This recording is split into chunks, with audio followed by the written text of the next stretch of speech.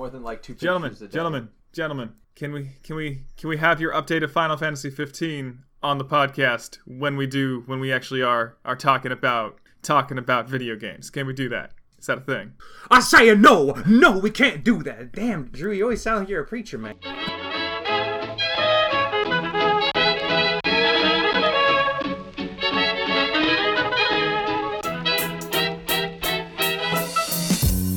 Hello, strangers on the internet, deep in discussion with the eldritch forces of the cosmos. Welcome to another episode of Nitwick, the podcast about friends and video games. Yes, friends, video games. This week's topic is gaming journalism, where we will be talking all about the ways we discuss and report on games. It's gonna be a riot. Preach. It's gonna be grand. It's gonna make us think and expand our minds in new, glorious, mischievous ways. But before we get to that, I have just 2 things to say. My name is Andrew Fasciano, and a fun fact about myself. When I read the Sunday comics, my favorite comic is Zits, the fun little bit about a teenager growing up in a world full of I don't know, it's pretty basic actually. That's the entire premise. I got nowhere to go with that. So Yeah, Zits is pretty run the mill. I like it though. Look at teens though. Wait, which one is teen? I think Zits is like check out this teen drama or something, or teen. It's basically like kind of it's thing. making fun of teen angst continuously. But yes, but like when I was reading the funnies all the time, I was kind of in the right age group at the right time, and so of my choices, it worked pretty dang well. That makes sense. And I liked it. Hello, my name is Adam, and my favorite Sunday comic would probably be the Peanuts. I really like Snoopy and Charlie Brown and all that. Those are pretty fun. It's classic. Well. It's classic. The only other, I don't really see. The thing is, I don't really read the Sunday comics much. It's kind of I remember reading Peanuts a while back, or like Calvin and Hobbes a while back, but that's about it. Not really recently. See, Calvin and Hobbes wasn't in circulation under my Sunday slot, so I can't count it. Like, there's all these really good serialized comics, but because they weren't part of my Sunday slate, I don't get to talk about them. So, it makes me sad. Makes me sad, man. Sad. Mystery Anyways. Stranger 3. Hi there. My name is Zach, and my favorite Sunday comic, I was gonna say Peanuts, but I got stolen from me. I guess I forget the name of it, but that family comic that's just like a single circular panel. Wait, Family Circus? What? Which one? Family Circus? Family Circus, thank you. I think that's Family Circus. I don't really know, man. I have to admit, like, I only really like Family Circus because of the online remixes. Wait, I didn't know there were online remixes. Yep.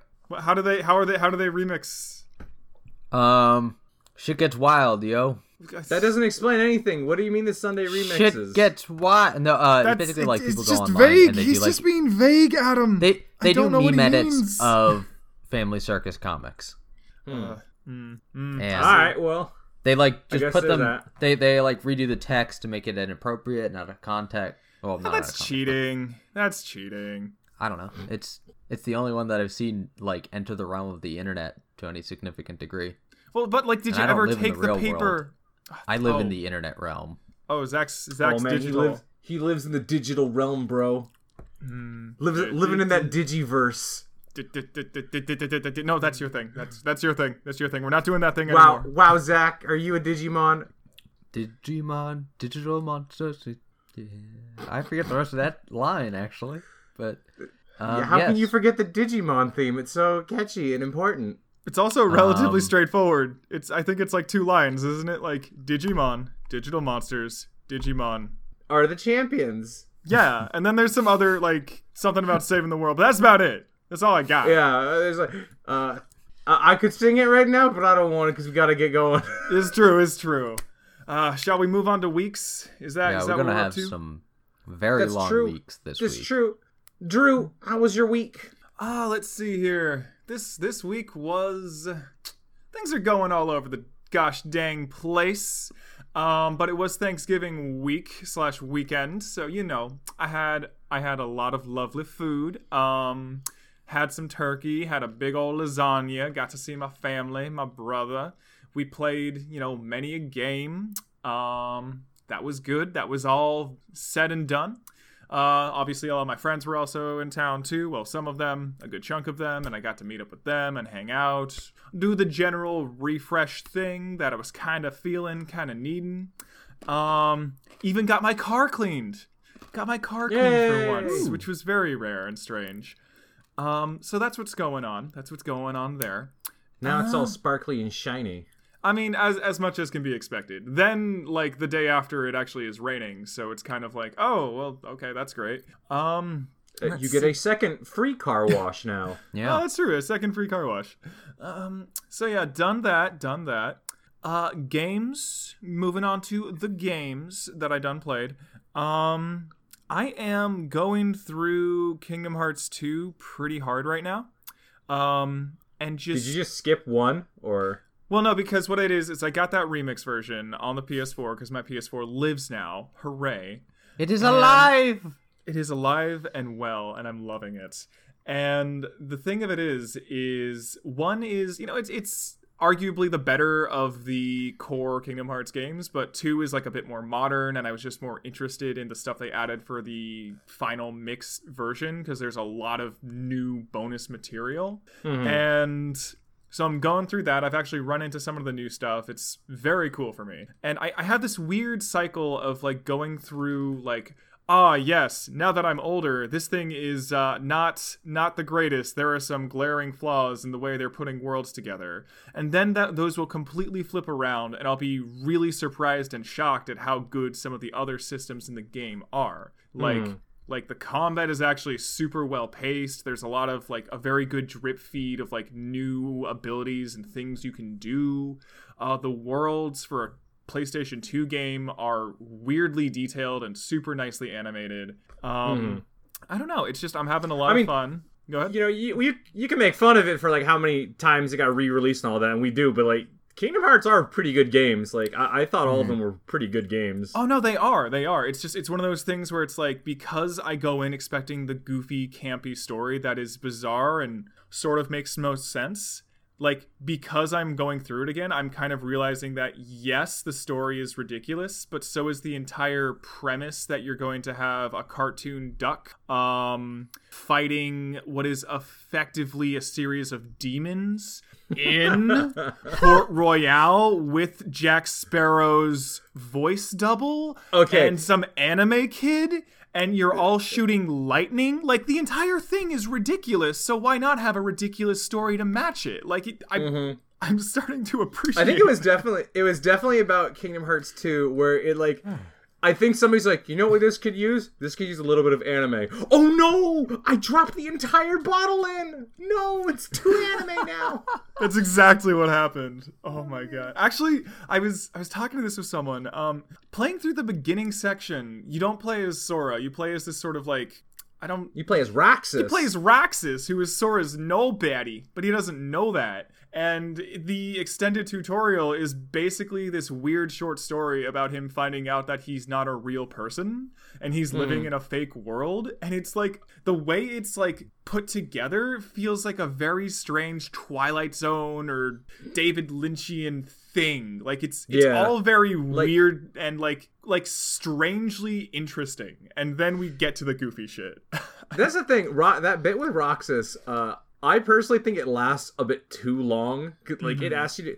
Because, like, Zach, I don't know if you played Kingdom Hearts 2, but, like, this tutorial, it's not like really quick with, like, a quick story. This thing can take, like, maybe an hour or maybe an hour and a half, depending on how much you want to do stuff. But it's, like, really compelling. Like, it's, like, really interesting to, like, see this character and stuff. But it's just... Hey, Adam. What? I am the person who's okay with the Persona 5 intro. I don't know how it invalidates what I just said. It was just like Persona 5 had a good intro anyway. It had a good intro. I'm just saying, like I was willing to tutorialize I was willing to wait for the full tutorials 3 hours in. It's like, either way, I was just saying, it's like, it has a really good... I don't know. I like that bit with Roxas. And yeah, it's like, as soon as that finishes, then it gets like, we gotta save people in Destiny and stuff. Like, what the... There's a tonal shift that is so dramatic, and you're just kind of left wondering, how did this happen? Like, how did this intro bit get thrown into this other bit? Like there's definitely a part where it's like, what happened to my existential angst thing? Am I even real? Oh, I guess we gotta go to Disneyland now. Which kind of makes it all the darker of like, hey, here's this terrible scenario. Ignore it. You're in Disneyland. Everything's great. Wait, what about my conflict of existence? Don't worry about it, man. Donald Duck's here. They'll figure it out in post, I suppose. And they never got to post, as it turns out. Oh, God. That was my week in a nutshell. Let us move on to you, Adam. Did you have a week? Did you have 7 whole days? Was there any turkey involved at all? Oh, man. Let's see. Since we last recorded, I've had 3 different Thanksgiving meal things. Damn. We had a potluck at work. Nice. We had a potluck with all of our friends. The 3 of us and all of our other buddies had this big potluck. And then I had Thanksgiving dinner. All of them were really good. I have eaten way too much these past few weeks. Because then right after Thanksgiving, it was my birthday. So we went out for my birthday dinner. And then we went and ate a bunch of really good German food. And it was like, that's also really filling. So I feel like I shouldn't eat for a while after like Thanksgiving. But now Christmas is coming. So we'll see how that goes. Yeah. Well, oh my gracious! No, I forget that you have like all these meals packed together. Happy birthday again, BT Dubs. Happy birthday to you. Right, happy birthday, Adam. Did you enjoy my Facebook message to you? I need to know. I did enjoy your Facebook message, and So Drew texts me at some point 2 pictures of chalk drawings. One is happy birthday, Adam, and then the next one was a very goofy looking Dante that says have a sensational birthday. I was like, all right, these are pretty good. Yeah, that's pretty damn good. Where did you draw that, Drew? There's a place close by to where I live where they just have a bunch of chalk outside for customers while they're waiting to get their food. And I was passing by it and I was like, oh, I've got a good old idea. And I just grabbed the last bit of blue, a big old thing of orange, and was like, yeah, here's an empty spot. Going to town, whoop-de-diddle. There you are. That's my story. Well, wait a second. Did you went to eat there, right? No, it's basically like a public hangout spot. Like you can, but like it's also like next to a little parklet, so it's just sort of like a bunch of people hanging out, talking about life, liberty, the pursuit of happiness, and maybe having like a cookie. I don't know. And chalk. Yes. Is the chalk edible? I haven't tried yet. Do some reconnaissance for me. We got to find out if this is edible chalk. You said reconnaissance. I heard ricotta, so I'm feeling pretty good about this. I'm feeling like it's Give me some ricotta from this chalk. Oh my goodness, no. So what else have I done? So I did all of the Thanksgiving festivities and all of that. In terms of games, I took this time to play a bunch of P5. That's going well. Oh wait.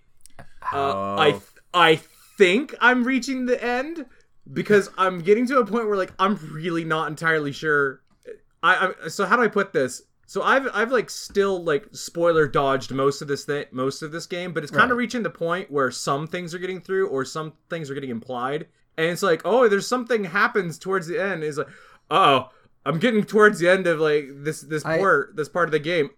Am I near the end, or is this like where it's going to take a huge shift? What day is it?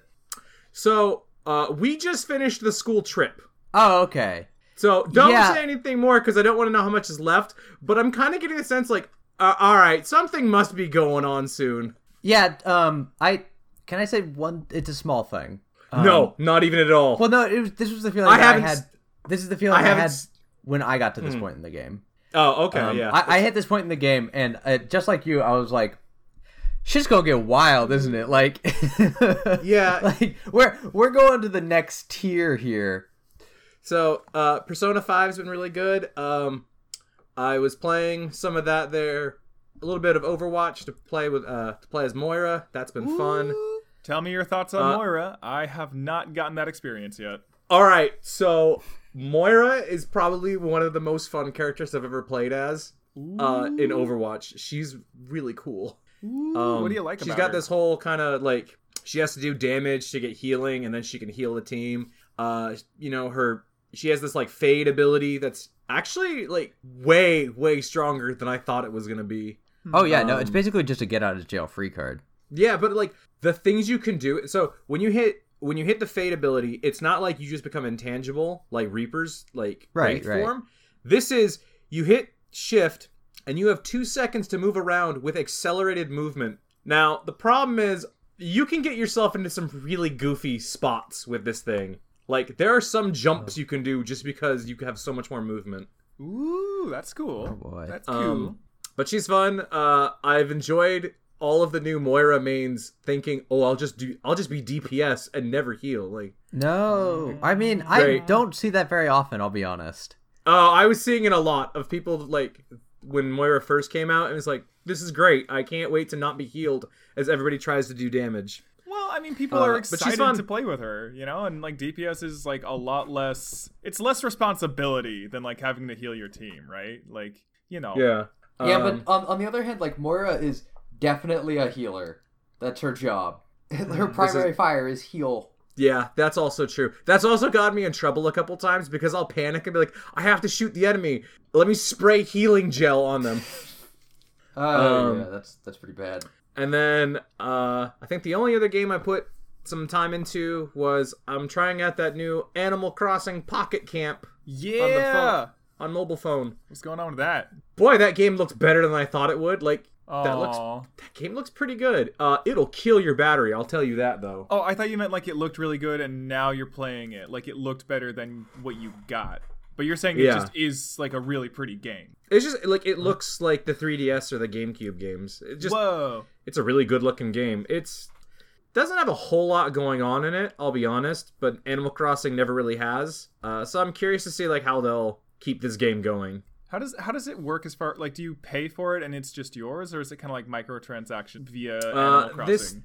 This one has you can buy tickets like so you can go to their microtransaction store and buy tickets, and those will help you like it'll let you build items faster. You can open up different like you can open up like crafting slots to craft more things at once. Mm-hmm. You don't have to use any of these things. They're really just to like speed things up. So since I'm just playing this very casually, I don't really need it. I'm not entirely sure why anybody would need it. I need that sofa like right now. Okay. So yeah, it's been pretty fun. I've enjoyed it. Very cool. Very cool. But yeah, that's been my week. Weeks. I don't know when we last recorded. It's your update. It's your podcast update. Yeah, it's the podcast update. But yeah, good shit, Adam. Mm-hmm. Very good. Zach, did you have a week too, or multiple weeks? I did. I did. There were many days between now and the last time we recorded, and I'm going to tell you about all of them in sequence, and each is going to take about 5 minutes, so this is going to take up the rest of the podcast. If you do want to go sleep, then... Yes! Then I've always wanted an episode of just Zach's week. Yeah. Maybe not. So, my week has been pretty cool. Went to the same parties as most of the rest of these guys. There was the potluck thing. There was... Oh, I also got to try out my... I got to try out my Magic the Gathering deck. I had made like a Spirits deck, and I think I talked about it last time. And I got all the pieces together, and I played it, and I did better than I thought I did in a number of ways. And I got used to the idea... Like, well, not used to the idea, but I learned that I need to play test it more, basically. Like... Back to the lab. I did relatively good, and I played well against the people that I played against, but I noticed that, like, I need to test this more, and I found a couple of card options that were like, ooh, I wish I had that in my sideboard. Like, there's one card that could basically give all my creatures Vigilance, and in Magic the Gathering, Vigilance is really useful, especially for creatures, like, when I'm playing as aggro, and I'm attacking a lot, Vigilance is helpful. And so I'm like, oh, that's a great sideboard option, and I just didn't have it on hand, and I'm really tempted to go get it. Mm-hmm. But yeah, so there's that. And then I too had 3 different Thanksgiving time meals. One was up at my mom's place, one's here with my dad, and then I had the big potluck, so I ate like 3 different times. I did not eat the 4th time for your birthday because I wasn't there for that, though. Oh. I know. No German food for Zach. I know, I didn't got no German food, but I did go to a dinner party. which I guess counts. It'll count. Yeah. It was a tangential celebration. In terms... Oh, and the last thing, before I get to, like, games, is I got a Christmas present from a friend of mine who, like, literally sent me a Facebook message and was just like, here. It's like, hey, you're going to get a present in the mail. And I was like, okay. And so it came. And it turns out it is a book called How Games Move Us, Emotion by Design, by Catherine Isbister. Ibister? I don't know. I can't say names properly, so I'm You say it however you need to, apology. and we'll just assume you're right. Yeah, it looks really cool, and I really want to read it. And is that a face? Sorry, I just scrolled through this. Oh, there's anime faces, anime dating sims. That's going to be a topic of discussion in that book, and now I'm like very confused but very interested. So more so than he was previously. I mean, I was expecting the normal sort of like The Sims and things like that, but okay, we're gonna go into the Japanese dating sims for Emotion by Design. Let's see how this goes. But yeah, but in terms of games that I have played, I have been playing. I played some Overwatch, and I think I played some Borderlands 2. I might have played that between the last time, but most importantly, hold up now. Zach, you usually like flop around between some Final Fantasy, some Overwatch. Borderlands 2 is not. It's not a recent game. Yeah, it's actually quite old. What's up with this? So what's going on? So I was talking to my RPG group, and there are 4 of us in that group, like my Wednesday group, and we basically were all like, we're currently playing an Apocalypse World game that's partly inspired by Borderlands, and so basically 3 of us have played Borderlands 2, and one of us hasn't, but he has the game, and he has one of the DLC characters, which is like, all right, because a friend of his gifted it to him, I think. And so we were just like, oh, wait, you haven't played Borderlands? And he was like, no, I haven't. And so we were all like, well, now you have to play Borderlands. And so we're planning on it. Like, I went on to Borderlands to basically test out that my Borderlands like worked properly. And so I played it for a bit, but we plan on like starting the game from the beginning and just sort of jumping on board and showing him the joys of Borderland 2.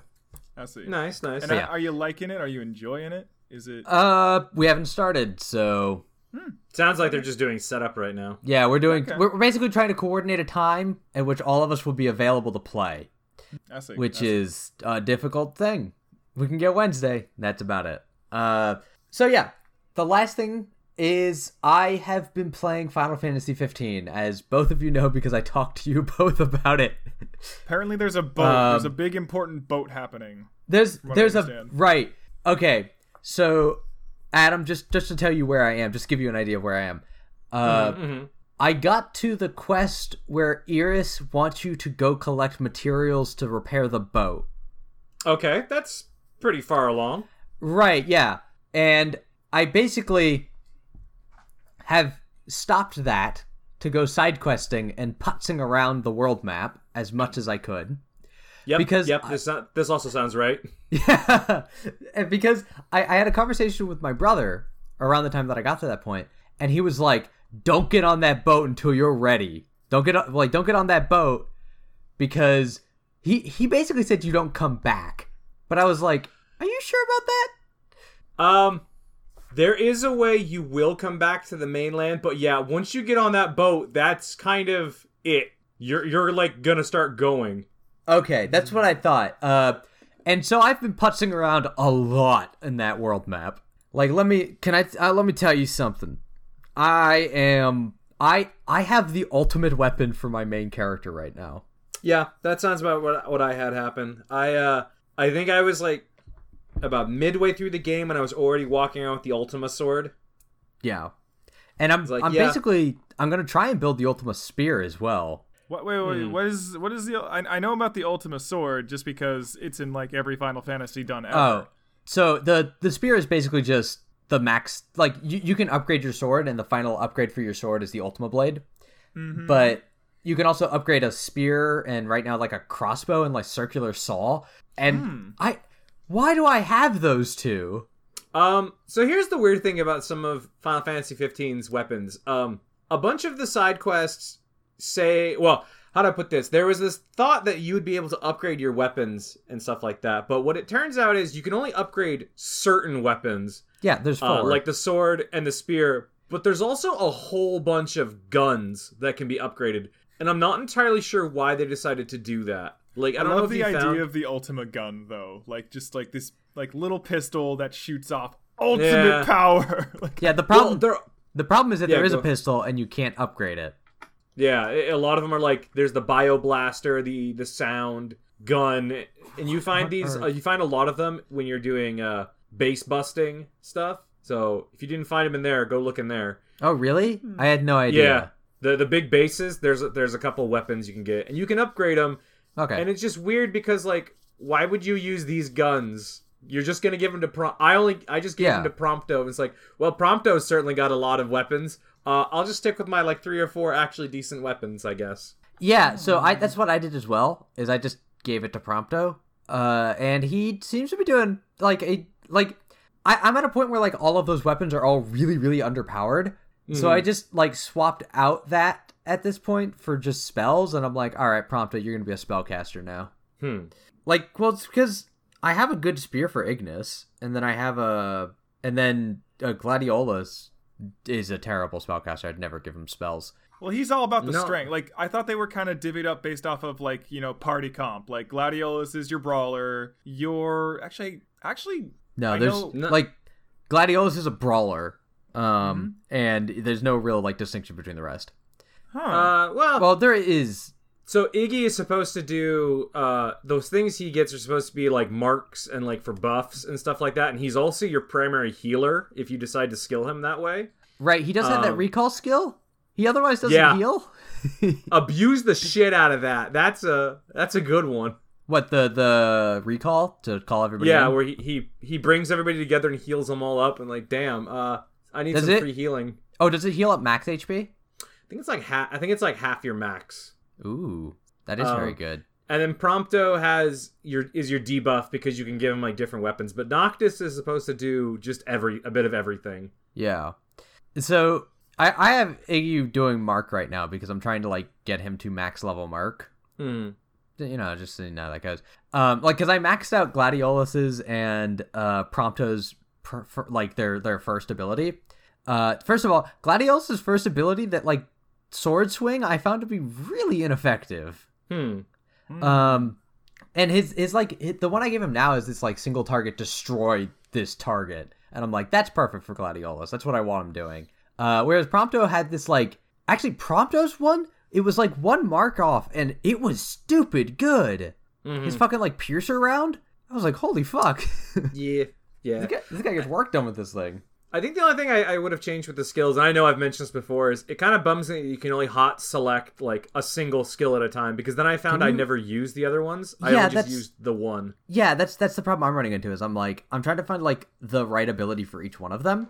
And so I guess Iggy on recall, and then Prompto on his fucking piercer round. Although I do have him showing the grenade, that the gravitational bomb. I don't think I ever used that one. It basically does exactly what you think. It's like a small black hole. Everything comes in and takes damage. It works sometimes, and other times it's not so great. But it's a fun ability to use. And it's a really fun ability if I can pair it with a magic spell, but it's very hard to do that. Yeah. Anyways, like by the way, did you ever use the like King's Blade weapons, the weapons of the kings? Oh, the Armiger, I think? Yeah, I've used it every once in a while. Yeah, I never used them. I forget they're there. Wow, what a friggin' idiot. Go use all your cool blades and stuff. It's just so Drew, weird. remember how he has that giant ring of blades around him and looks super cool? Yeah. Zach has decided to look uncool. Yeah, Zach, I decided why to aren't not you doing use the that. cool thing that was used to promote the entire game for years on end?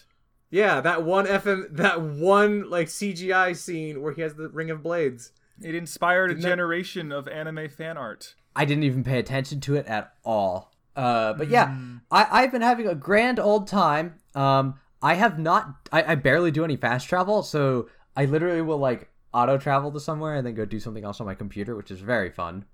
Like podcasting. like podcasting. Not right now. It's not on right now. But yeah, I've been doing lots of that. It's been very fun. And like so something important that I kind of want to say. And sorry, I'm doing like a full review of this game right now. But the combat in that game is hectic as hell. Like I can barely follow what's going on, and I've gotten better about it. But it's really hard to focus target anything. Yeah, I can see that. And there's a lot of occasions where like Noctis, I will like look to the target, be like, all right, Noctis, let's go. Press warp button, and then he misses. And I'm always really frustrated when that happens because I'm like, oh, the enemy moved while I was warping, and I don't hit anything, doesn't connect, don't do damage. And I was like, that's really frustrating. I'm trying to think, like, you're the second person I've talked to that had trouble with the combat. Like, I'll admit the camera has some issues, but I guess I never had trouble with it. I always kind of knew what I was doing. Yeah, no, the thing is that I don't so much have problems while I'm doing combat. It's usually not that hard, although there are some encounters just out of nowhere. I'm like, why can't I hurt these bees? That bee is too strong. Like, yeah, no, sometimes I'll, like, hit an enemy, and I'll see its, like, weaknesses, and I'm like, well, it's not weak to sword. Why is it, like, not taking any damage? It's below my level. What the fuck is going on? Bee is too strong. Better buzz off, Noctis. Yeah. I've also noticed that it's also really easy to, like, bail out of combat. Like, it's super hard to die in this game. Yeah, that's fair. It's... Like, even in the dungeons, although I've been through all of the dungeons at this point, it is, let me tell you, would you give it 12 recipes out of 13? I would give it 12 recipes out of 15. Well, I mean, but you're not done with the game yet. I'm not done with the game. I will give, like, a complete review once I finish this monster. By the way, am I near the halfway point? I feel like you should be, yeah. Okay. Is getting on that boat going to be the halfway point for me? That's kind of getting on that boat is kind of a big deal. Yeah. By the way, so I spoiled myself a little bit because this is like locked off area in the open world, and I'm like, how do I unlock that area? How do I get to Vesper Pool? This is important. And I was like, oh, it's a later chapter unlock. Cool. Yep. It was just like, I just remember looking at it going like, wait, but if I get on the boat, I'm never coming back. But how do I get to this locked off area? Apparently it's just when you come back. I remember being able to get there before I got on the boat, but I might be misremembering it. But good. Yeah. Glad to see you're having fun with it. Yeah, I am enjoying my experience so far. Prompto has taken many pictures, and I have saved many of them. And let me tell you, Prompto likes his fucking selfies. Gotta get them selfies. That is the meme. Zach, is there anything else that went down during your week that you need to let us know about? Selfies. I playtested a game last night for somebody else. That's right. We playtested a very good game last night. I don't know if we're allowed to talk about it yet, though. We probably can't. Like, that's about as much as I can say. The fact that I know that this playtesting happened, it means NDA's been broken. Not really. Well, when the men in black are at your door for this NDA, I mean, we'll have to find more people on the podcast. Yeah, I guess we'll have to find a couple new hosts. I don't know where I was going with this. Moving on. Moving on away from NDAs and Final Fantasy 15 is apparently the greatest game ever. This week's topic is games journalism. Hooray! Lightning effects, crackles and lightning, a bit of confetti. Is this not the most awesome and happy experience for you? Is this a problem? Is journalism a problem for you? Come on. I literally started off with lightning and sparkle effects. Those imply happiness, Zach. Do you not like lightning and confetti? Do you not? No, I hate it. Lightning and confetti are just the signs of evil. You hate the protagonist of Final Fantasy 13 and Jubilee from the X-Men? Well, get fucked. Thank you for bringing up Jubilee. Yeah, that was pretty good. Man, nobody remembers Jubilee. You do, apparently. Yeah, I remember. Well, we've gone off topic, but what the topic was games journalism, you say? Yes, games journalism. How we talk about games, how we report on it, how wonderful that particular branch of the gaming industry is. Maybe there might be a thing or two wrong with it. Who's to say? But it's our show. We want to talk about it. We're going to do it. And the opening remarks we got is just going around and asking where we get our gaming news. what venues fill us with information regarding the hot stuff happening with digital objects. Okay. Mm-hmm. Guess I'll start with this. So I used to get a lot of my gaming news and stuff from game magazines and stuff like that. You know, Mom would take you shopping and you'd wander off to the book aisle, and then I can grab like a PlayStation magazine or a Game Informer or something. I used to subscribe to Nintendo Power a lot, and that's how I got all my Nintendo news. Oh, right on. Right on. Yeah. I still have a bunch of Nintendo Powers. What I would do somewhere is, in my room. When I went to the grocery store with my mom, is I would go to the magazine section and just like thumb through as many gaming magazines as I could, just to like because like I wasn't gonna buy them because like I didn't have any money as a kid, so I was just like, okay, well I'm just gonna get to the part that I care about. Oh, cool, that's what's happening with Zelda this week, and this was kind of pre-internet. Well, not pre-internet, but like I think it's before like the internet really took off for us at least. Mm-hmm. Yeah, so I had a very similar thing when I was younger, in that I would like get a game magazine and then I would go like run through, and I remember doing this on a few occasions, is that I would like skip through to like the interviews with the game designer and then just like read everything that happened in that interview. I like even at a young age I had a very large obsession with just like following design news. Yeah, I think the thing I would flip through when I got those magazines was like what's coming up kind of thing, like all the previews for like what kind of game is that coming up, because back in the day, like, you know, games just seemed to pop out of nowhere and it'd be like, this game's out, like, what, how, since when? And then if you read the magazines, you'd be like, oh no, this was announced like months ago, and here's all the like the things we were talking about it, and here's like some talk about like the demo and stuff like that. Actually, I think in some magazines, correct me if I'm wrong, they might actually have sent you a demo, right? Like if you had certain subscriptions, you'd get like a little disc, wouldn't you? PlayStation Magazine did that. I think Game Informer did that a bit.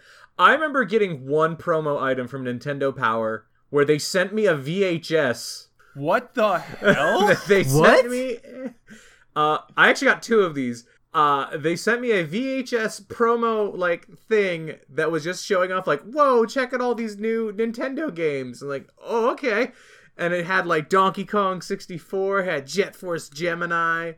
And it was just like, here are all the other games that are coming up. To this day, I still don't know why I got that VHS, because it like, I don't remember it being from Nintendo Power. And that's so like a commercial comes up to you in the form of a VHS. It's pretty 90s to me, is how I'm feeling. That's very 90s. And then the other one I got a VHS like whole video for Majora's Mask, and like that was actually really cool, because it was like, how do I put this? This was like a whole hands-on preview and like explanation of what the game was beforehand. It was almost like getting a YouTube video dropped off in the mail before like YouTube was a thing. It was like, wow, this is so cool.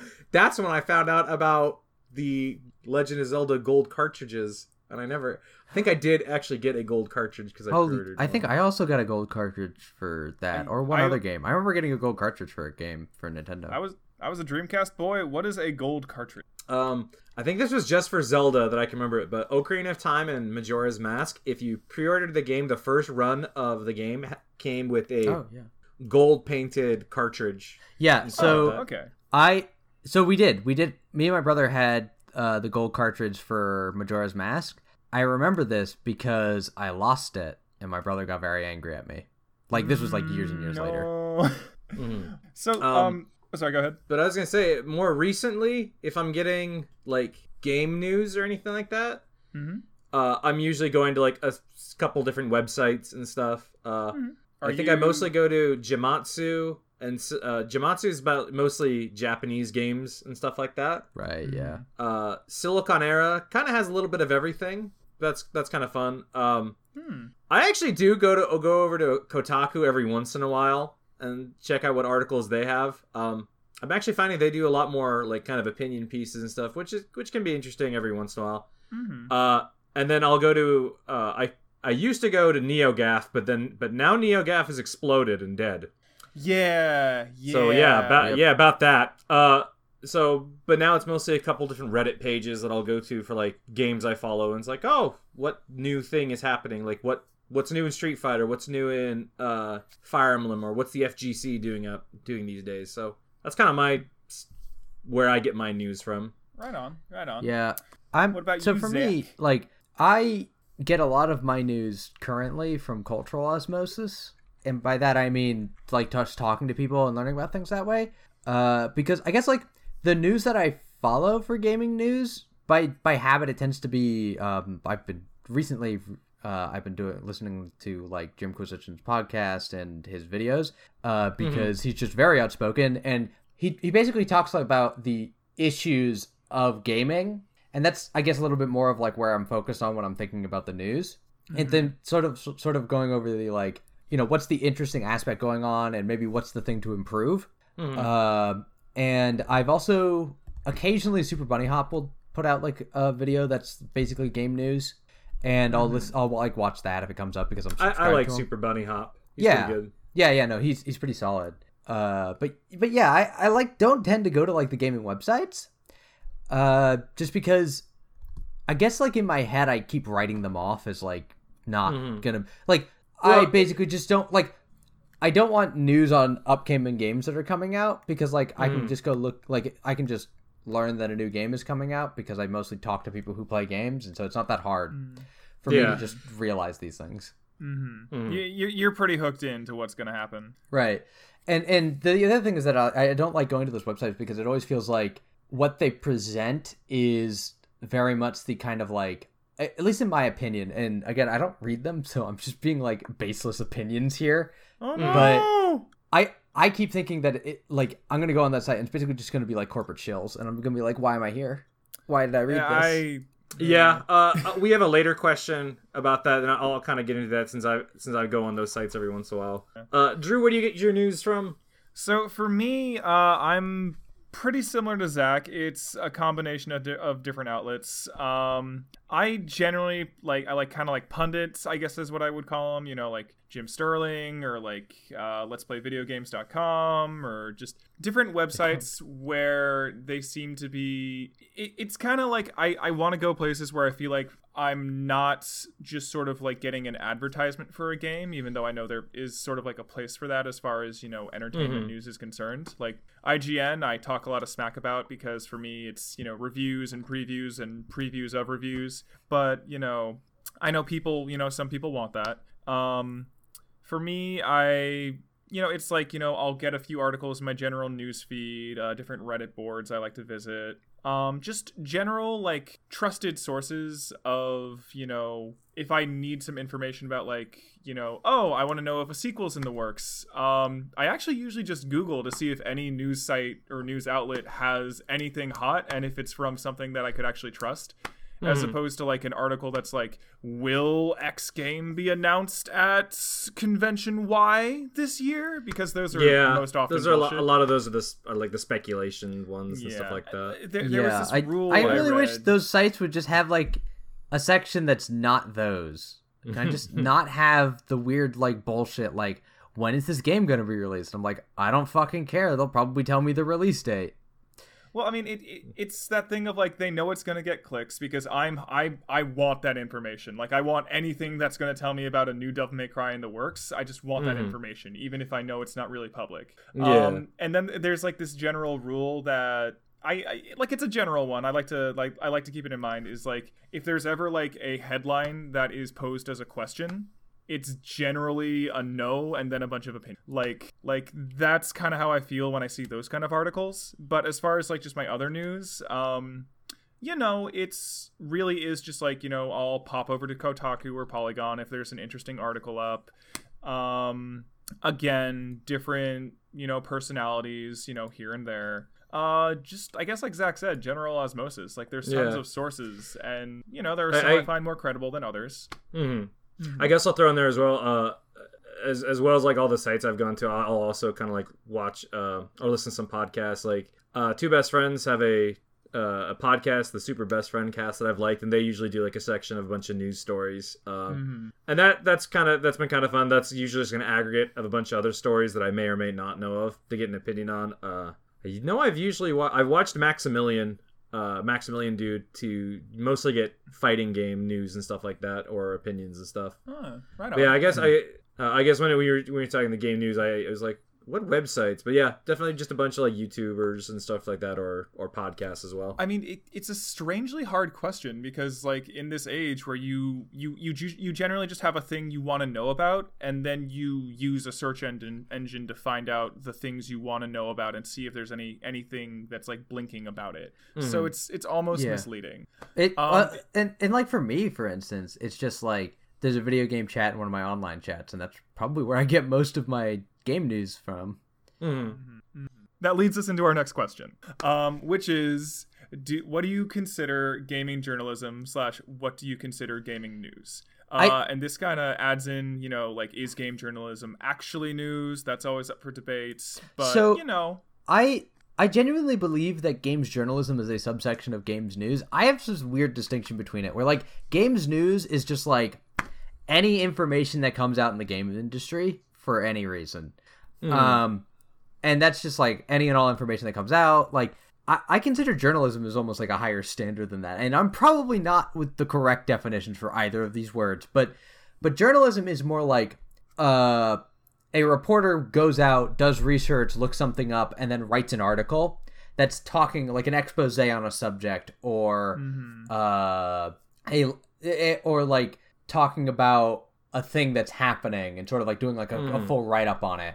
And this isn't really news or journalism, but then there's also like opinion pieces, which is a whole different article segment. Yeah. But yeah, and so what I would consider journalism or news is basically things that have been researched and vetted to some extent and try to be informative about what they're trying to show. And mind you, like your opinions are going to seep through even when you're just being informative. But I think it's important to be like, hey, this is a thing that's happening. Like if it's just saying, if you're saying, here's a thing that happened and here's my opinion to go along with it, then that's probably going to be news. That's news or that's journalism. But I think if you're just stating like, here's my opinion on this particular thing that happened, then that's not really news, if you know what I mean. Mm-hmm. Yeah, I mean that falls under like an opinion piece kind of thing, which you can call news because it is like, this is like maybe somebody like reported on it and came to this conclusion kind of thing. But I get what you're kind of saying. If it's not like news would kind of be like, here are like these hard facts, whereas an opinion piece might be, here are the facts, and then here's kind of my take on what came out. Yeah, like I would argue like takes on, certain trends in an industry or like certain themes being explored. That is journalism. Like, you're taking a look at a certain field and trying to give it a deeper dive or a deeper lens. Well, again, I think it's a matter of it's a matter of, did you research it, or are you just sort of like spouting your hot takes? Well, yeah, I mean, and like there's to be clear, there's a place for hot takes, but I'm just saying that like it's not quite the journalism realm. It's not the realm of like informing an audience. It's more the realm of, here's a context for this thing from my personal experience. Okay, well, I guess that makes sense. That almost sounds kind of like a like, I know Jim Sterling does like a lot of hot takes and stuff like that. Does. Would that still be journalism to you, or would you say that's just opinion stuff?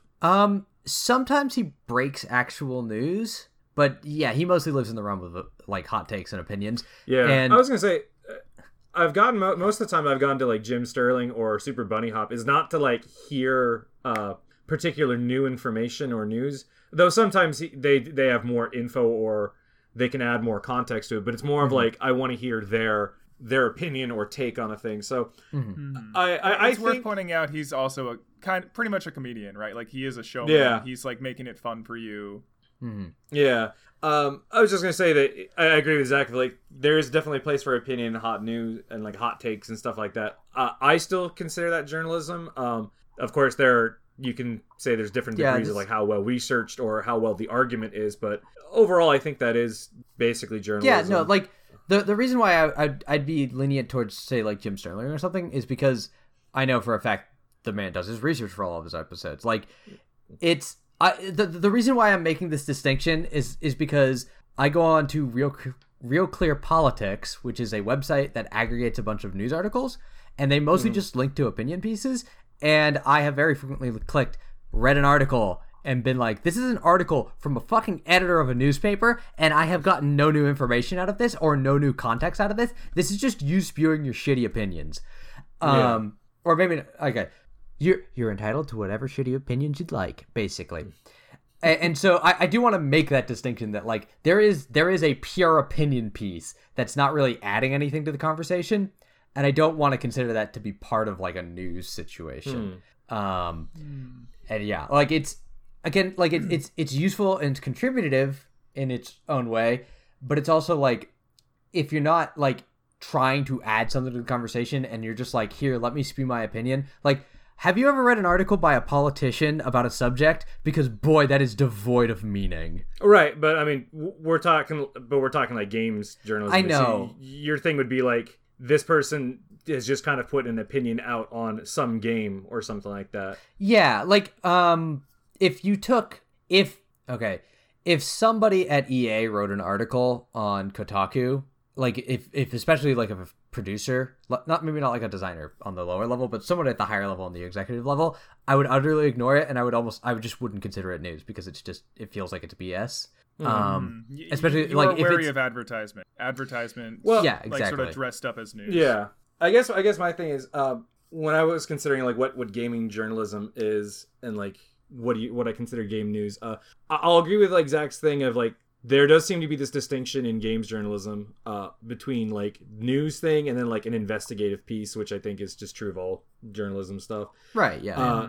Like, so I usually consider games journalism to be games journalism to me are stories about the games and the culture around it. So like there could be like, there is definitely a place for the stories that are like, hey, you know, at this show at E3, they showed off a whole bunch of new footage for Monster Hunter World, and we're going to break down what the new changes are, how they're different, and what they might mean, kind of yeah, thing. It's because to me, like, that's, you know, you're kind of breaking the news, but also adding some more context and backstory to it. Admittedly, I'm sorry, that is basically the C-SPAN of gaming news, and yet many people enjoy it. Yeah, but I mean, think about it. That's how you get news out for games, like these kind of articles and stuff. And then there are definitely the more investigative kind of like look through over like, this is more about the culture of the games rather than just the game itself. Like, I've seen a lot of stories about like the FGC or fighting game community and the stuff they go through, like, you know, they're having some new ruling on some rule, or esports is doing stuff, or you know, here's this story about the game development cycle for a couple of different games. And like those, I've appreciated those ones where it's like, this is more about the culture around games, because I think because you're kind of right, and I think Drew brought this up, of anybody can kind of look and say, oh, did this new thing happen? But I always find it interesting to be like, what are the people doing with the game, or now that's come out. Now, whether it's actual, like what I consider actual news, this is kind of what I was commenting back, and I'll try not to go too quick so you can jump in, Drew. I do actually believe that a lot of what is considered games journalism really does feel like kind of promotions and ads.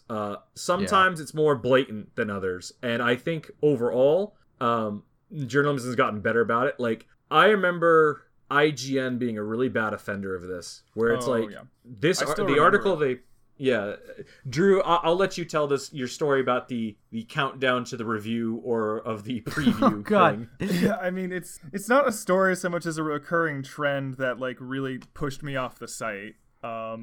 It just, I would frequent the site and I would just start seeing all of these, like, it's not a review, it's not a preview, it's like countdowns to, hey, where is our review? Like, just very blatant, very straightforward, like, hey, pay attention to us while we give you this thing. Like treating reviewing and treating, like, you know, critique, like, really more as just like validation that yes, this thing has been, you know, like we've heard about it, right? Like the idea that, like, you know, scores are paid for, or that like a little extra money is going in to talk about something. And I think that's true of like all entertainment news. And Adam, you were saying something, and I didn't mean to take that away from you. I'm just gonna finish up here and say, like, you know, that's one of my bigger problems with it. I'm just gonna move back from there and address it later. I think that's kind of the the part of where like what is games journalism kind of thing is because a lot of it does feel like some articles aren't really articles, they're just the statement that went out by the game. And well, I would as say Zach said, I would like it's part of the news. Like corporate statements are part of the news. Mm-hmm. And it's important to have that, is to have those statements, and especially to publish them. It's more an issue of when they start doing opinion pieces, then you have issues. Well, I guess what I would say to that is there's like statements about this is what has happened with our game. This is, a new price. This is a new thing. This is an update for the public. And then there's, we want this opinion out in the open. Yeah. There's like, I'm paying there's like, hey, cover our game. Have lots of footage on the front page of your website of this particular new game. No, that's like, and we're getting into a future question, but yes, that is a significant fucking issue. Yeah.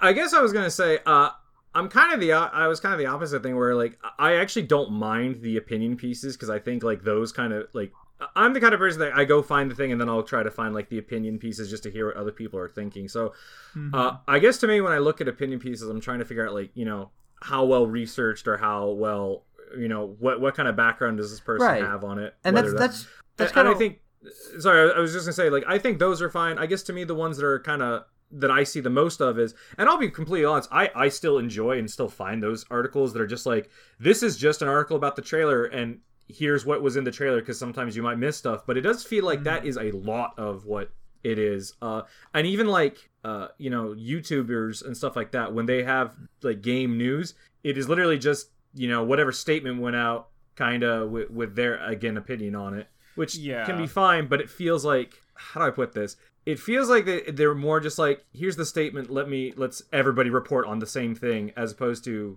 people kind of looking for their own stuff. Now, I think there are some really good like investigative pieces. Like I remember Kotaku did a really good write-up about Destiny 1 and its development. That was like, here's kind of why Destiny 1 had all these problems.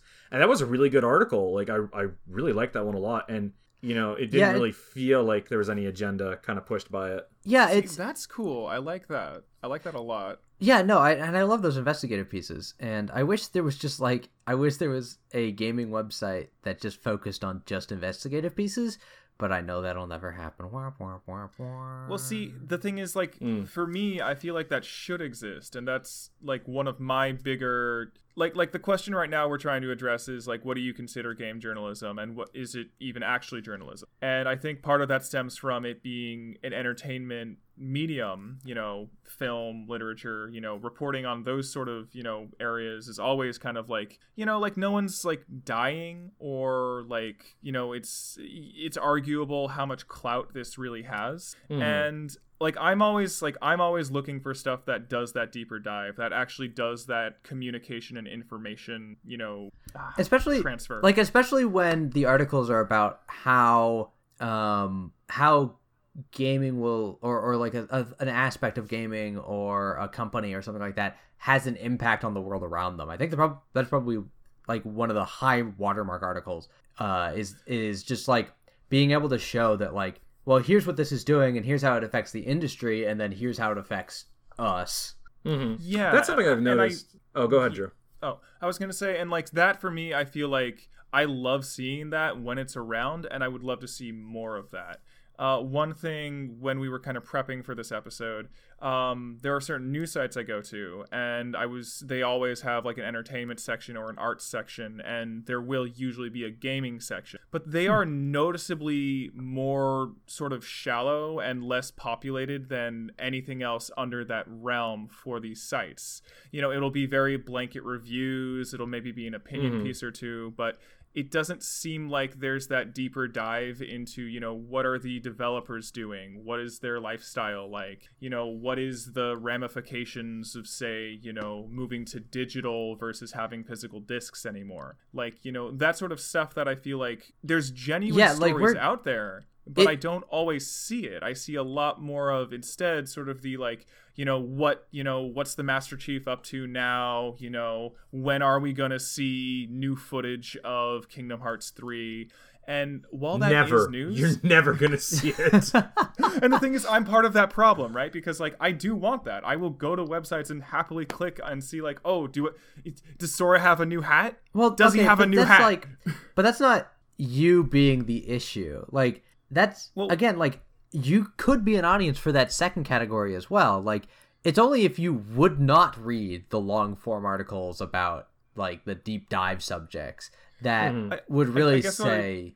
I guess what I'm saying is, and I agree with you. It's like there's room for both. It's just I know that other people know what gets a ton of clicks, and I feel like a lot of the time, entertainment news and gaming news is geared more towards what gets them hot clicks versus what is legitimately about like the transference of information. Yeah, and I want to see more. I'll agree with that. Yeah. Oh, I just remembered this right now. You guys move on. What? I just remembered right now. I really, really, really wish frickin' Killscreen was not a pay-for site. I wish they didn't have a paywall anymore. Which site? Killscreen. They used to not charge you to read their articles, but now they do. And they used to have some... Usually it was like almost like art house reviews and sort of like opinion pieces. They didn't do as much of the investigative stuff, but they definitely had a very interesting perspective, and they added a new context to a lot of different kinds of games that were out there. And again, I really wish they stopped having a paywall, but I guess they didn't make enough money. I don't know. Yeah. So we move on to our next question. I think we've kind of gotten in this about what are some of the problems in games journalism. I feel like we've probably covered some of these, but maybe we'll just any other points or things that we might have glossed over. I mean, problems in games. So one issue that we haven't brought up, and this is an issue with the larger news media sometimes as well, is you can get a sort of like, since like journalists in gaming news all talk to each other. They by and large converse with each other, especially, they all work in the same industry. They probably go to the same like events and meetings and things like that. They all probably see each other like E3 or something. By the way, sorry, I hit my mic. But well, I hit the pop filter. But anyways, oh no, podcast ruined. I know, it's completely destroyed. I'm so sad. I mean, do you need to put it back? Or no, what's it's going on fine. Okay. Drew, I think he was overreacting. I was overreacting, yes. So the gaming sort of like press all sort of chat with each other, and they all sort of know each other. And so you can get a bit of a bubble that comes up with that. And it's just like, we live in the age of the internet where it's really, really easy to stay in communication with these guys.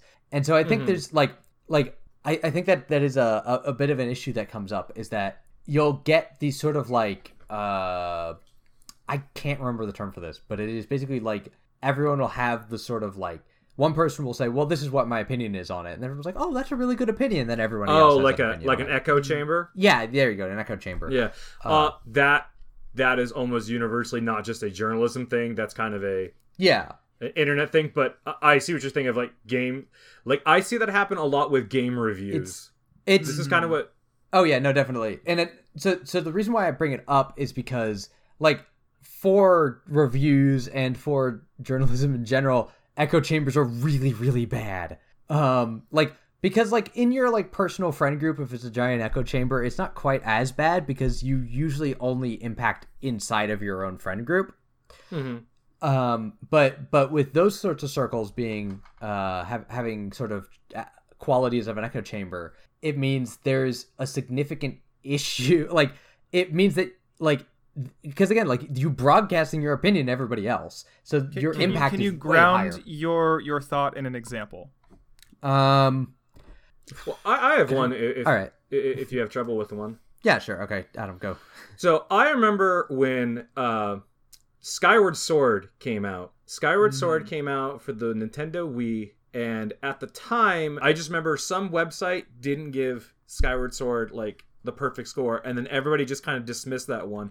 But if you go and read that review, it actually has like some pretty decent critiques of Skyward Sword. Like, why are there so many? Like, you kind of go through the same areas at the same time. Like, you literally do the same quests multiple times in this game, and it kind of gets boring.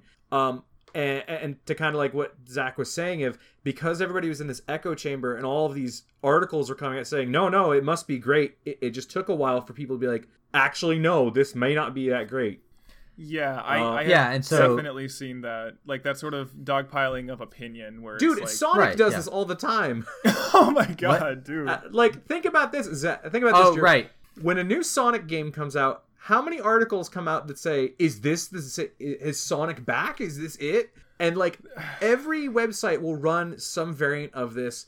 Sonic is back, and then like weeks later it'd be like, actually, no, Sonic Boom was actually hot it's trash. terrible. Yeah, like you'll see 1 week, like the week it comes out when like sales are supposed to be hot, it's like Sonic Boom's the greatest, and the next week Sonic Boom isn't that good actually. Yeah. And I guess to me, like I don't see that with like movies or art pieces and stuff, or like I performances. think it's there, but I think it's less. I think you're basically talking about the hype machine of like, yeah, be excited, this thing's happening, it's gonna be great, and then once the money is made, the real opinions kind of start trickling out.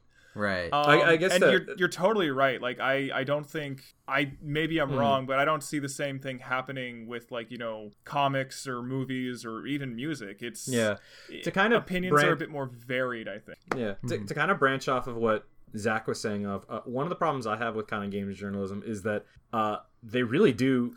I think I've made it very clear that a lot of these articles sometimes feel like ads and stuff like that. But one thing I noticed and became very like aware of, I think when, God, was it Assassin's Creed Revelation or Brotherhood?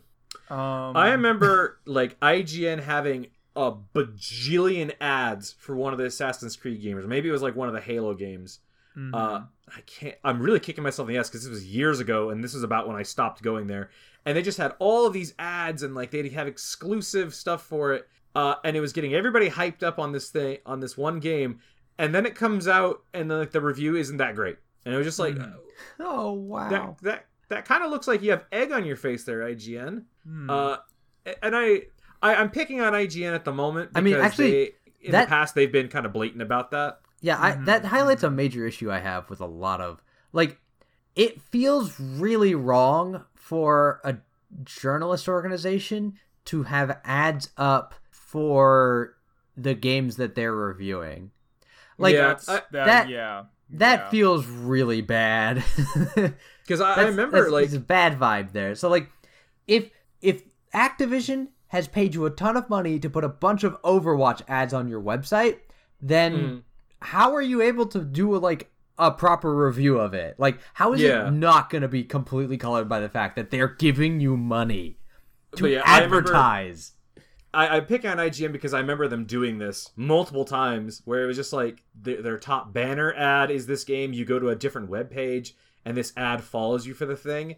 And just like, you guys are clearly like, it can feel, you know, it feels like all of their stories about this game when you're seeing a bunch of ads on it are now kind of in this angle of it looks tacky. Yeah, you know, it looks like you're not even trying to hide the fact that you're getting money for something. You know? Right? No, it's not the issue isn't that it feels tacky; is that it feels almost to an extent unethical. Like you clearly have been paid by these people. Like, well, that's what I mean by tacky. It colors the reviews. And see, this is the weird thing. I wouldn't think it's. I wouldn't go so far as to say it's unethical. But I would say it definitely does kind of give you this odd opinion when you're reading like a review and the review's ad before it is like a site promoted ad for that game. What I'm saying is if Activision Blizzard is giving money to IGN and then IGN makes a review of Activision Blizzard's game, there is an ethical issue at stake here. Because money has been given and review has come out. Right. I guess I can see your point, but I'm saying that's like one of many reviews. This is my personal gripe territory. Like this shows up for movies too. It just feels it has a really bad vibe to it, and that's why I say unethical. I totally agree. Like it just doesn't. It feels kind of weird. Yeah. So you know, stuff feeling like they're ads or this kind of echo chamber hype machine like angle kind of thing. I don't know, but I'm always kind of curious, and Drew brought this up. I guess I don't see this as often with other stuff, or maybe it's just not as prevalent with like movies or stuff. It just really feels like games, but that might just be because those are the circles I'm in a lot of. Do you have other gripes, other things that raise concern for you or make you a little uncomfortable? A little uncomfortable with the state of things? Not necessarily gripes, and I at the behest of sounding like a broken record kind of thing. I wish there were more articles that would go in that would actually talk to like designers or game producers and stuff like that. I wish. I wish designers would go out. Like you can go to Game of Sutra if you want to listen to like occasionally you'll get like an indie or somebody else talks like, about a system for a game that was made like 5 years ago. I'm like, can I just get a designer for the last can I get a designer on Final Fantasy 15 talk about how they made a particular system? Because that would be nice. I guess what I was saying is just like, basically that of like, it'd be really cool to see like, you ever been playing a game and like hit this thing of like, why would they decide to do it this way? Like, I wish there were more articles of like, that would be like, no, let's go find the designer and see if they might give us like some insight into why they do this. Yeah, the journal, it tends to be a case like, and so you can go to Game of Sutra and get these kinds of articles, but it's usually the designer specifically is like, I want to write an article about this, and then they go to Game of Sutra and submit it. It's very rare for like a journalist to go out looking for the designer and be like, hey designer, can you tell us about this system and why you built it and your thoughts going into this? And so I don't know, it's just, I wish there was more of it, but you know.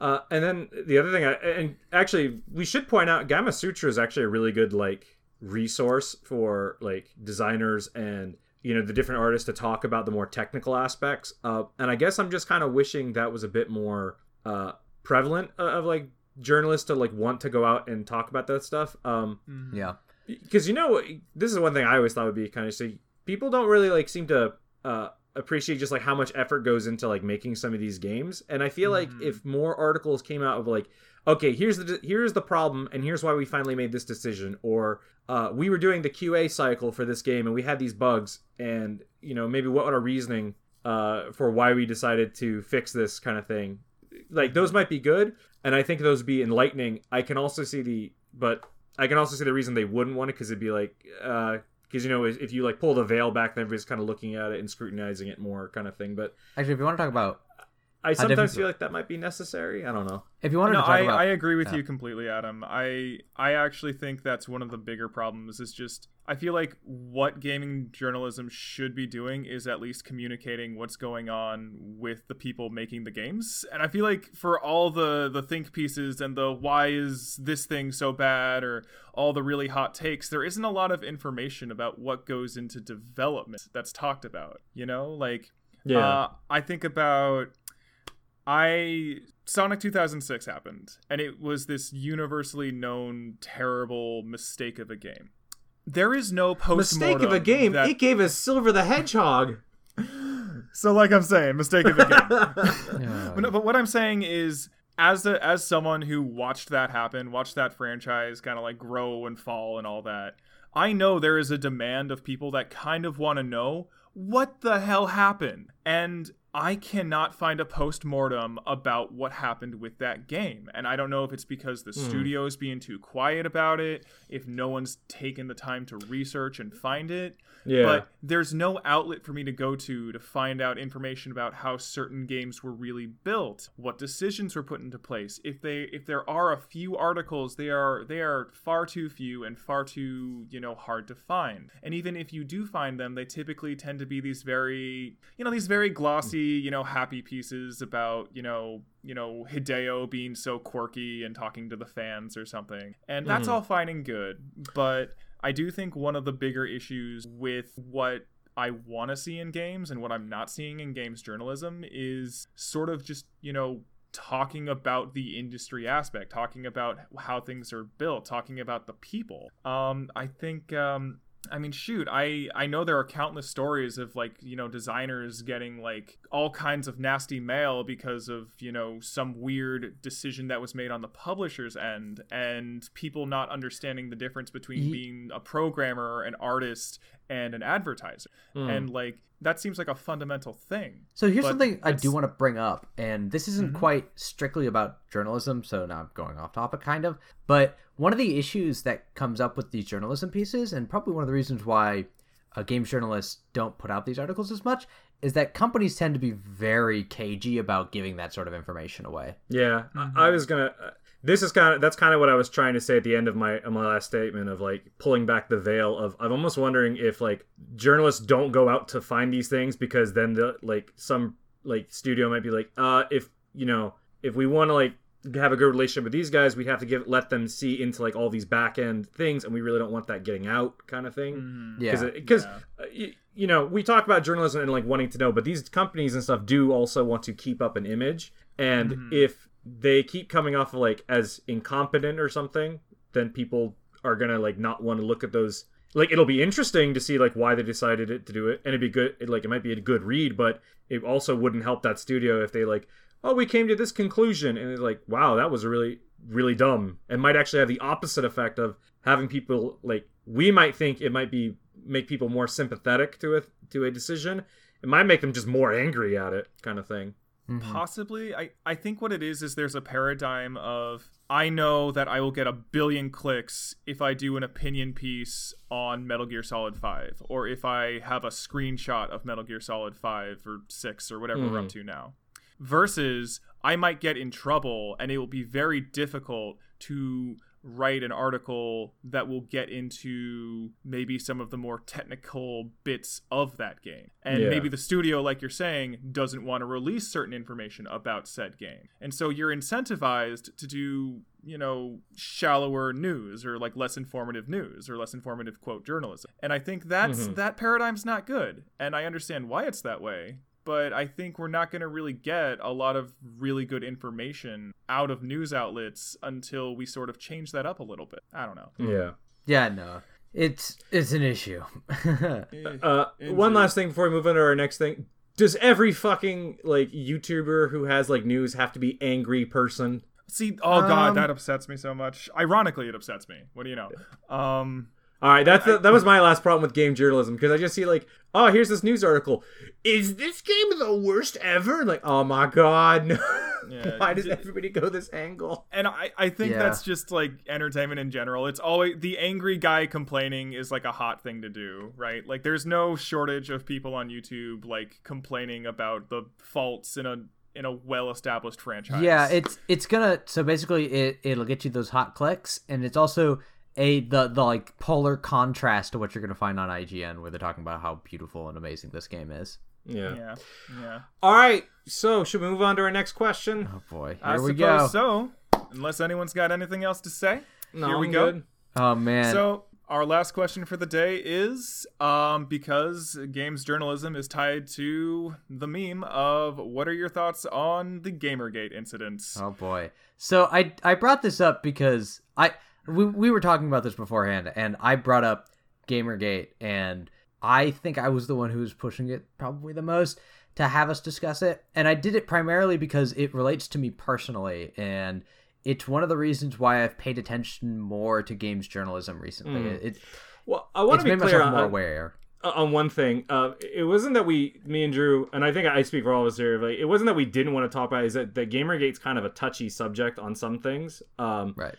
I just want to, like, I think we had decided on this as a blanket statement, kind of thing. That was kind of a whole big mess of a thing. Mm-hmm. Right. So let's just cut to the heart of it and say that, like, the core, especially currently, what's going on right now, like Gamergate as a core and what it ended up representing and what it currently represents it's far less concerned about journalism than it makes itself out to be. Gamergate, I think the thing we were going to say was is trash. It was garbage. That's all I got. Yeah. But as Zach pointed out, and why we did eventually decide to want to talk about it, is because it does affect like how some of the things that came out about this did affect how people looked at games journalism stuff. So I think I'm just going to go over like my personal story with it, and I think that might elucidate why I brought this up and why I thought it'd be important to talk about. So before Gamergate happened, and for like the first 2 months of it, I was barely even aware it existed because I just did not pay attention to games news at all whatsoever. I think I was in the middle of playing like Persona 3. I didn't give a fuck. And so, or maybe something else. But I kind of like heard about it, and then I went and I looked it up, and I looked up a number of different things that were going on surrounding it, and it got me to pay attention a lot more to like journalism. And there was this like credo, it was about ethics in games journalism, and I kept going like, okay, so what's going on here? And I started reading about it, and it's not that like the incident itself, like if you go back to the very, very initial cause, it is basically like a claim that the company most definitely had to investigate, and they investigated it and they came up with a conclusion, and that's kind of where the ethics side ended, and it's sort of like cleaned up, we're done. But the thing that I noticed was the sort of like the tone to which many journalistic outlets took. I think it's probably because it was like a direct pointing of the fingers at them. They were kind of like, it's like, no, of course, it's like, because they must have probably felt somewhat attacked, but because of that echo chamber I was talking about earlier, they all kind of put out the same kind of articles. And like there's an infamous meme that they put out basically the same title for their article, like 16 different organizations in the 48-hour span. And looking at that, I was like, whoa, excuse me, what happened here? Because it just like, it's very consensus, and like it's not even like the similar kind of opinion expressed in multiple different ways or different angles. It just was sort of like a blanket singular statement. And I was like, well, wait a second, isn't that like, even if it's not ethics, doesn't that indicate something might be wrong? And I remember seeing because of it, there was a couple of there was a couple of like podcast panels that had like journalists on them that talked about it, and I actually got to listen to these guys talk about like, hey, there is an insular nature to a lot of games journalism, and that can be a problem. And there is something to discuss. Like, even if the thing that was being thrusted on is kind of bullshit, like there are issues, and we can talk about the issues that exist. And why don't we take the opportunity? Like, and for me, I was looking at it going like, I wish they would take the opportunity to sort of do a lot of the self-reflection. But yeah, the overall incident, especially wherein it concerns harassment and women and things like that, it flew off into bullshit land. But it sort of showed me that like, oh, this is an issue. And then it showed like I remember watching these videos of actual journalists talking to each other, being like, hey, here are some issues. And it got me to be much more aware that like, hey, there are issues in journalism, and it seems like even the journalists inside of that industry are like, I think there are ways in which we can improve. And so it made me more aware. It made me more, almost a little more empathetic towards the journalists, and more like, hey, like this can be better than what it is right now. Because again, up until that point, like I had completely written off games journalism and thought it was bullshit because I got so used to just like reviews. And just sort of like the hype cycle and all that other crap. So I was like, games journalism is kind of shit. So like when someone made an accusation that like there's an ethical breach in games journalism, my first thought was just like, yeah, okay, that makes sense. Like, because they're shit, they're terrible. Like why would I care? And like, why would I think this is like exciting? Why are they so vehemently talking about other people in this manner? And again, it grounded a different matter, but it's also like I was in a position where it's just like, I was going to take the opposite side because you people weren't very good at doing your jobs, I guess. Or like, not doing your jobs necessarily, but sort of Zach, like, you're hitting dog like dog whine sound at the moment. Oh, I am. Yeah, no, I was getting really high pitched there. I'm really sorry about that. But yeah, it was like, basically, it was a genesis for me to be like, well, journalism can be better than it currently is. Yeah. And I think overall I've found outlets sort of that have been better. And I think because of this incident, I don't know if because of this incident, but I think it's gotten better from this incident as well. Yeah. No. Hi, I'm Drew, and I have a stark contrasting opinion. Oh boy. Go for it. Wait, you thought journalism got worse after this? I think that journalism as a whole in any field is always in like it can always be better. That's like saying, oh man, war is bad. It's such a blanket statement. I think that Gamergate as a whole, when you do a simple Google search, was clearly never about ethical dishonesty. I really do feel like if you're going to address moral problems, there are different ways to have it brought to your attention. Yeah. You know, that I feel like it's kind of like saying, yeah, you got in a car crash, but now you are so much more informed about your insurance policy. Like there's better ways to go about doing it.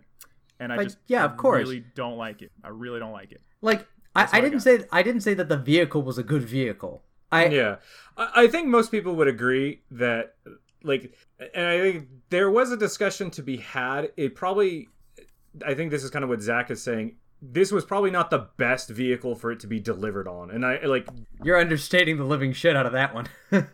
Drew, I don't think anybody's advocating that this was a incident that should have happened. I'd say that there was definitely parts of games journalism that need to be looked at, kind of thing, that I think people were aware of.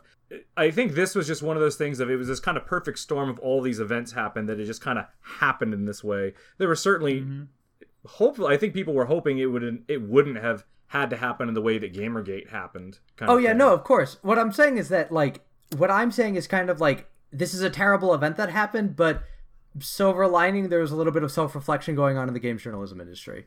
And I say this, and sorry, I say this because it's not like, because again, like, games journalism, as we talked about, have problems and they have very significant issues. Like, I generally still think games journalism isn't very good, especially compared to other forms of journalism. Like, it has issues that make it subpar compared to other journalist industries. And I think there are things that are blocking it, that are keeping it from getting to that place. And I think, again, the silver lining of that incident is that maybe they got a little bit of self-reflection and they got a little bit better because of it. Yeah, that's a conflicting opinion. Adam, what's yours? I was going to say, one, I kind of agree with both of you on this, of the whole Gamergate incident was kind of bullshit that it happened at all.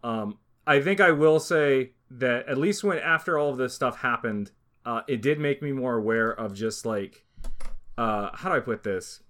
I remember for a time after Gamergate came out, because the whole thing of Gamergate was that there was, or the games journalism ethics thrust of the whole incident was that one person was putting out an article that had this relationship with a person making the game. And I think the thing that happened, that I remember happening after the Gamergate incident was, I believe that a lot of articles started, and I think have now started kind of being expected to be more upfront and like transparent of, hey, I'm writing this opinion piece. Full disclosure, I play tested this, or I know this person. Like, I remember that happened for a while after, like with a bunch of articles after Gamergate happened. I don't see it as explicitly, but I think that because they're trying to write that more into it. I know for myself, when this all happened, I remember I was made more aware of some of the more odd politics of game journalism and kind of culture as well, of like the whole industry of just like, this is more going back to the ads thing of like, hey, we want you to do a good review of this game, so we'll give you preview footage of this game in the expectation that we might get a better review or more positive traffic. Yeah, that's the other thing I want to bring up is it did the same thing for me as what Adam is saying. Like, there was an article that I read, and I forget which site I read it on, that was about the like almost resort style that they were bringing reviews in for a Call of Duty game, and how they were like bringing them in and giving them gifts and giving them helicopter rides.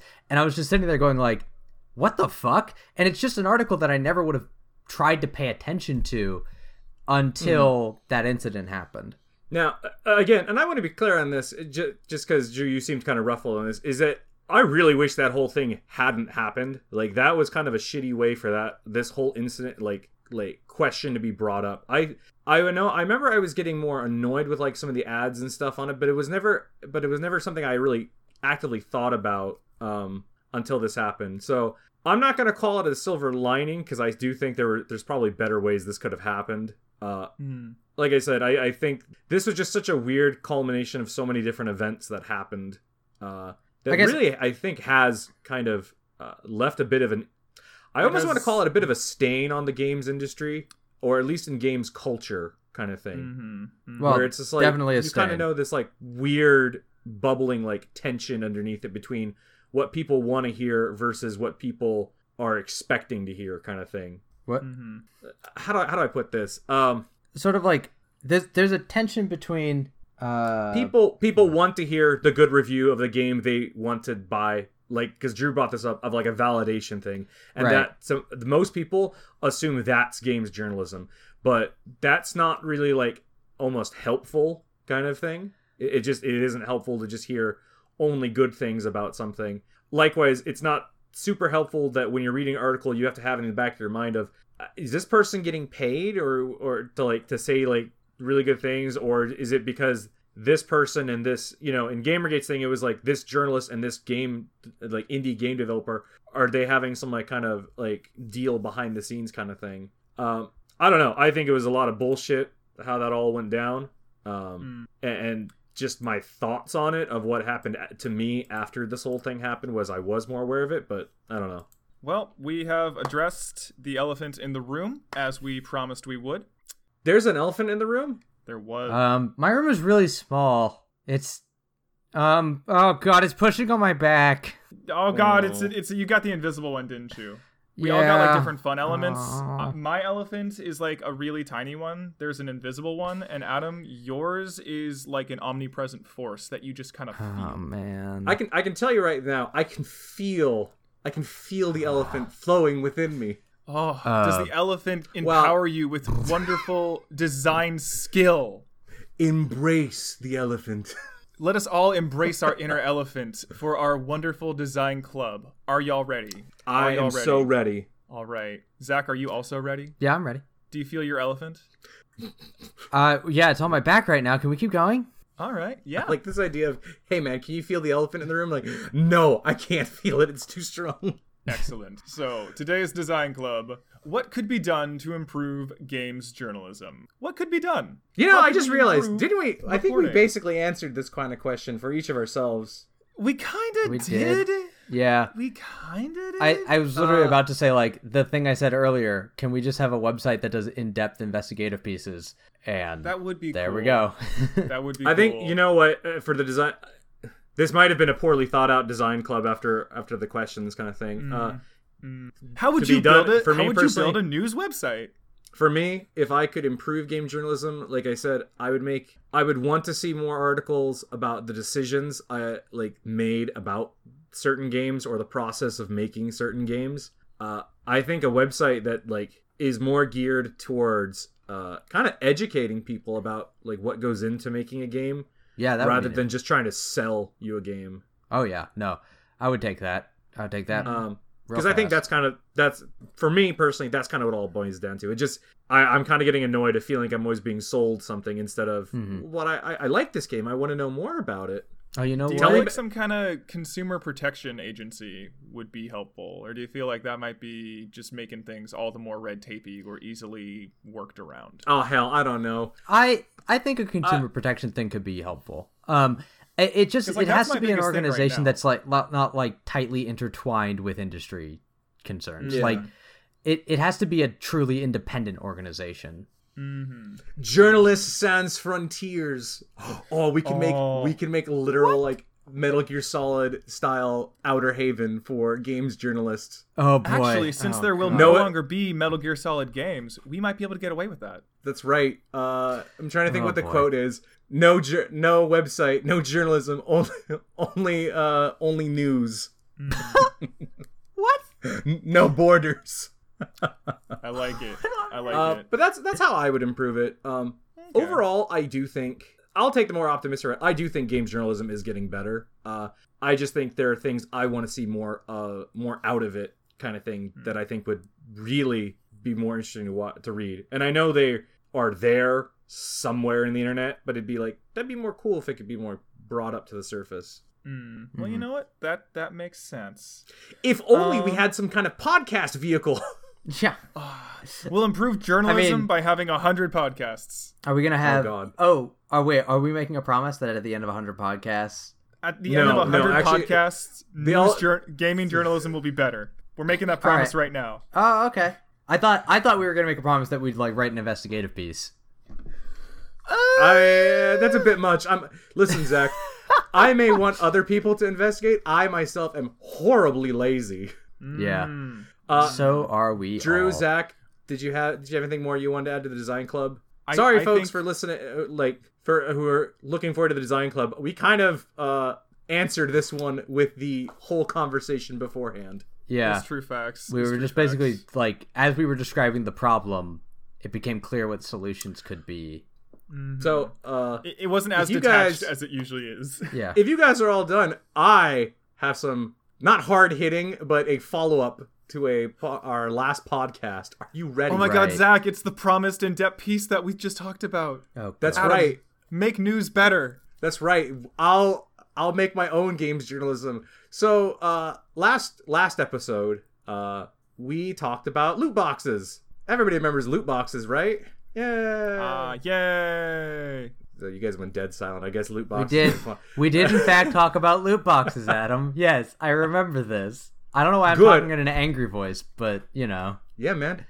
Cool it with these cool facts. So one thing that a friend of mine brought to my attention is that when I was talking about loot boxes in the previous episode, you guys remember I talked about how certain loot boxes will show you the rates for stuff like that. I did not, however, disclose why they have to do that. So in places like Japan and China, the reason they have to show the rates for stuff, like when you're doing a gachapon thing or a loot box, the reason they have to show you the rates is because if they show you the rates, it's according to their law, it's not gambling because they've already told you the full odds of you getting the thing. Oh, that's some weird excuse.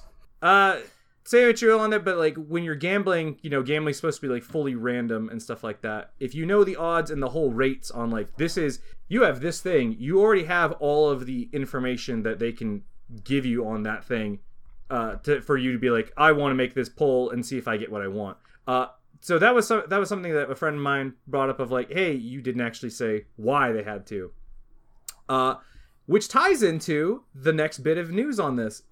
So about a day after we recorded our loot box episode, it came out that Belgium has decided, hey man, we're not so sure on these whole loot box things. We're gonna investigate if they're gambling. And guess what?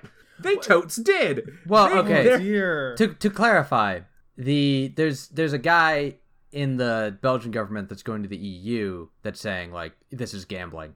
The organization, there's like the gambling, I forget what they're called, but it's basically like their group that regulates gambling in Belgium is also like, we're investigating this. Right, but I don't know if you saw this because I remember reading this article about this, is that the group in Belgium that was looking into whether or not loot boxes were gambling decided that yes, they were gambling, and they were looking to have loot boxes in games banned from like the EU kind of thing. That was what they were after. Mm-hmm. Again, they were citing that because they are fully random. There is no, it's just a random draw. There's no transparency of the rates of stuff like that because.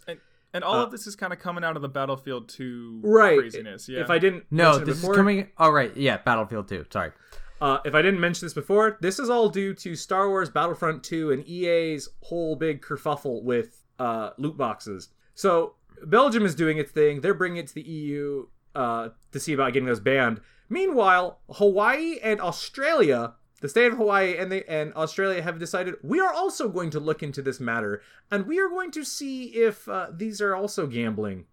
They'll have their decision at some point. This is all kind of capped on the fact that, and I can't remember if we talked about this in our loot box episode or not, but there is a high possibility that due to the massive backlash from EA's handling of the PR and the loot box system and the kind of bad publicity it's getting, that EA might lose the exclusive deal it has for the Star Wars license. That's Ooh, doggy. That's something. So The mouse is not happy. This all culminates into this one particular question. Did EA fuck up loot boxes so bad that they ruined it for everyone? Adam. The answer might be yes. So I forget what board it was from, but there was this one quote from one of the investigators who their official stance was that Star Wars Battlefront 2 was a Star Wars themed casino for kids. And that's something about the that Hawaiians. sentence. The guy who was talking about it in Hawaii talked about it like that. And that was one of Belgium's kind of reasonings. One, you have no idea the rates. The company can change it at any time. Two, these are things being that are trying to entice kind of gambling or random draws in kids games. And they're being advertised to kids and stuff like that. So I just wanted to bring that up because it seemed really topical for the last episode, and we missed it by literally a day. So yeah. I mean, yeah. We can predict the future is the big takeaway, really. Yeah. I'm surprised that we had a topic that was really topical. Yeah. Hey man, we pulled out the loot box of topics and got a rare draw of this is a week ahead of time. Ooh, interesting. Well then, Very Adam, interesting. is there any more loot box related news, or is it time for everyone's favorite time of the week? I think Well, I I'm mean- ready to toast and pour out. Yeah. All right. Toasts and pour outs. Yep. Anyone got toasts and pour outs? I have a toast. Mm-hmm. I have a toast to Thanksgiving dinner. That was really good. I have a pour out for my stomach, who was not ready for Thanksgiving dinner. I ate too dear. much. Oh man, Can I just join you in that toast and that pour out? Yes. Drew, do Yeah. you want to get on this toast pour out combo? I think I do. Let me just. I did it. I drank it and it's all over the floor. I toasted it and I poured out. Weird how he toasted and both poured out at the same time. Yeah. How would that work? Would you try to drink and just let it dribble down your face? Yeah. It's what you do when it's you're trying to drink some of it, but it tastes bad, so you just let it fall all over your shirt. So it's a toast and a pour out. Now, do I have any other toast and pour outs? I have a toast to Adam because it was his birthday yesterday. Oh boy! Happy birthday, thanks. Toast. Adam! Yay! Hooray! I did it. Yes. Zach, you got anything more? No toast or pour outs. Well, friends, now that we've talked all about journalism, I think the one thing that we need to see in more journalism is more lessons of the day. Zach, Well, report for me a lesson of the day. hey there, everybody. It's time now for the lesson of the day. Today's lesson. If you're feeling very sweaty and very angry, it's time to put down the controller. And that's the lesson of the day. Thanks, everybody. Well, thank you, Zach. This breaking report coming to you live from Nitwick. Just some helpful advice for when you're playing Bloodborne Wait, and it's going bad. It's our PSA. It's a PSA. Our PSA. That's all of my lessons are PSAs. But it's more topical No. this time. Okay, folks. Thank you so much for listening to this here Nitwick episode. If you like us or have anything wonderful to say, you can come and reach us at teamnitwick@gmail.com. That's teamnitwick@gmail.com.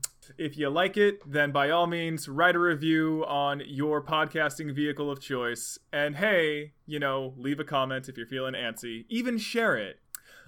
This week's music was by the lovely Pro Leader, as tends to be the case. Next week's episode is a mystery, and you're just going to have to wait to find out what it is. Or It's a mystery to everybody.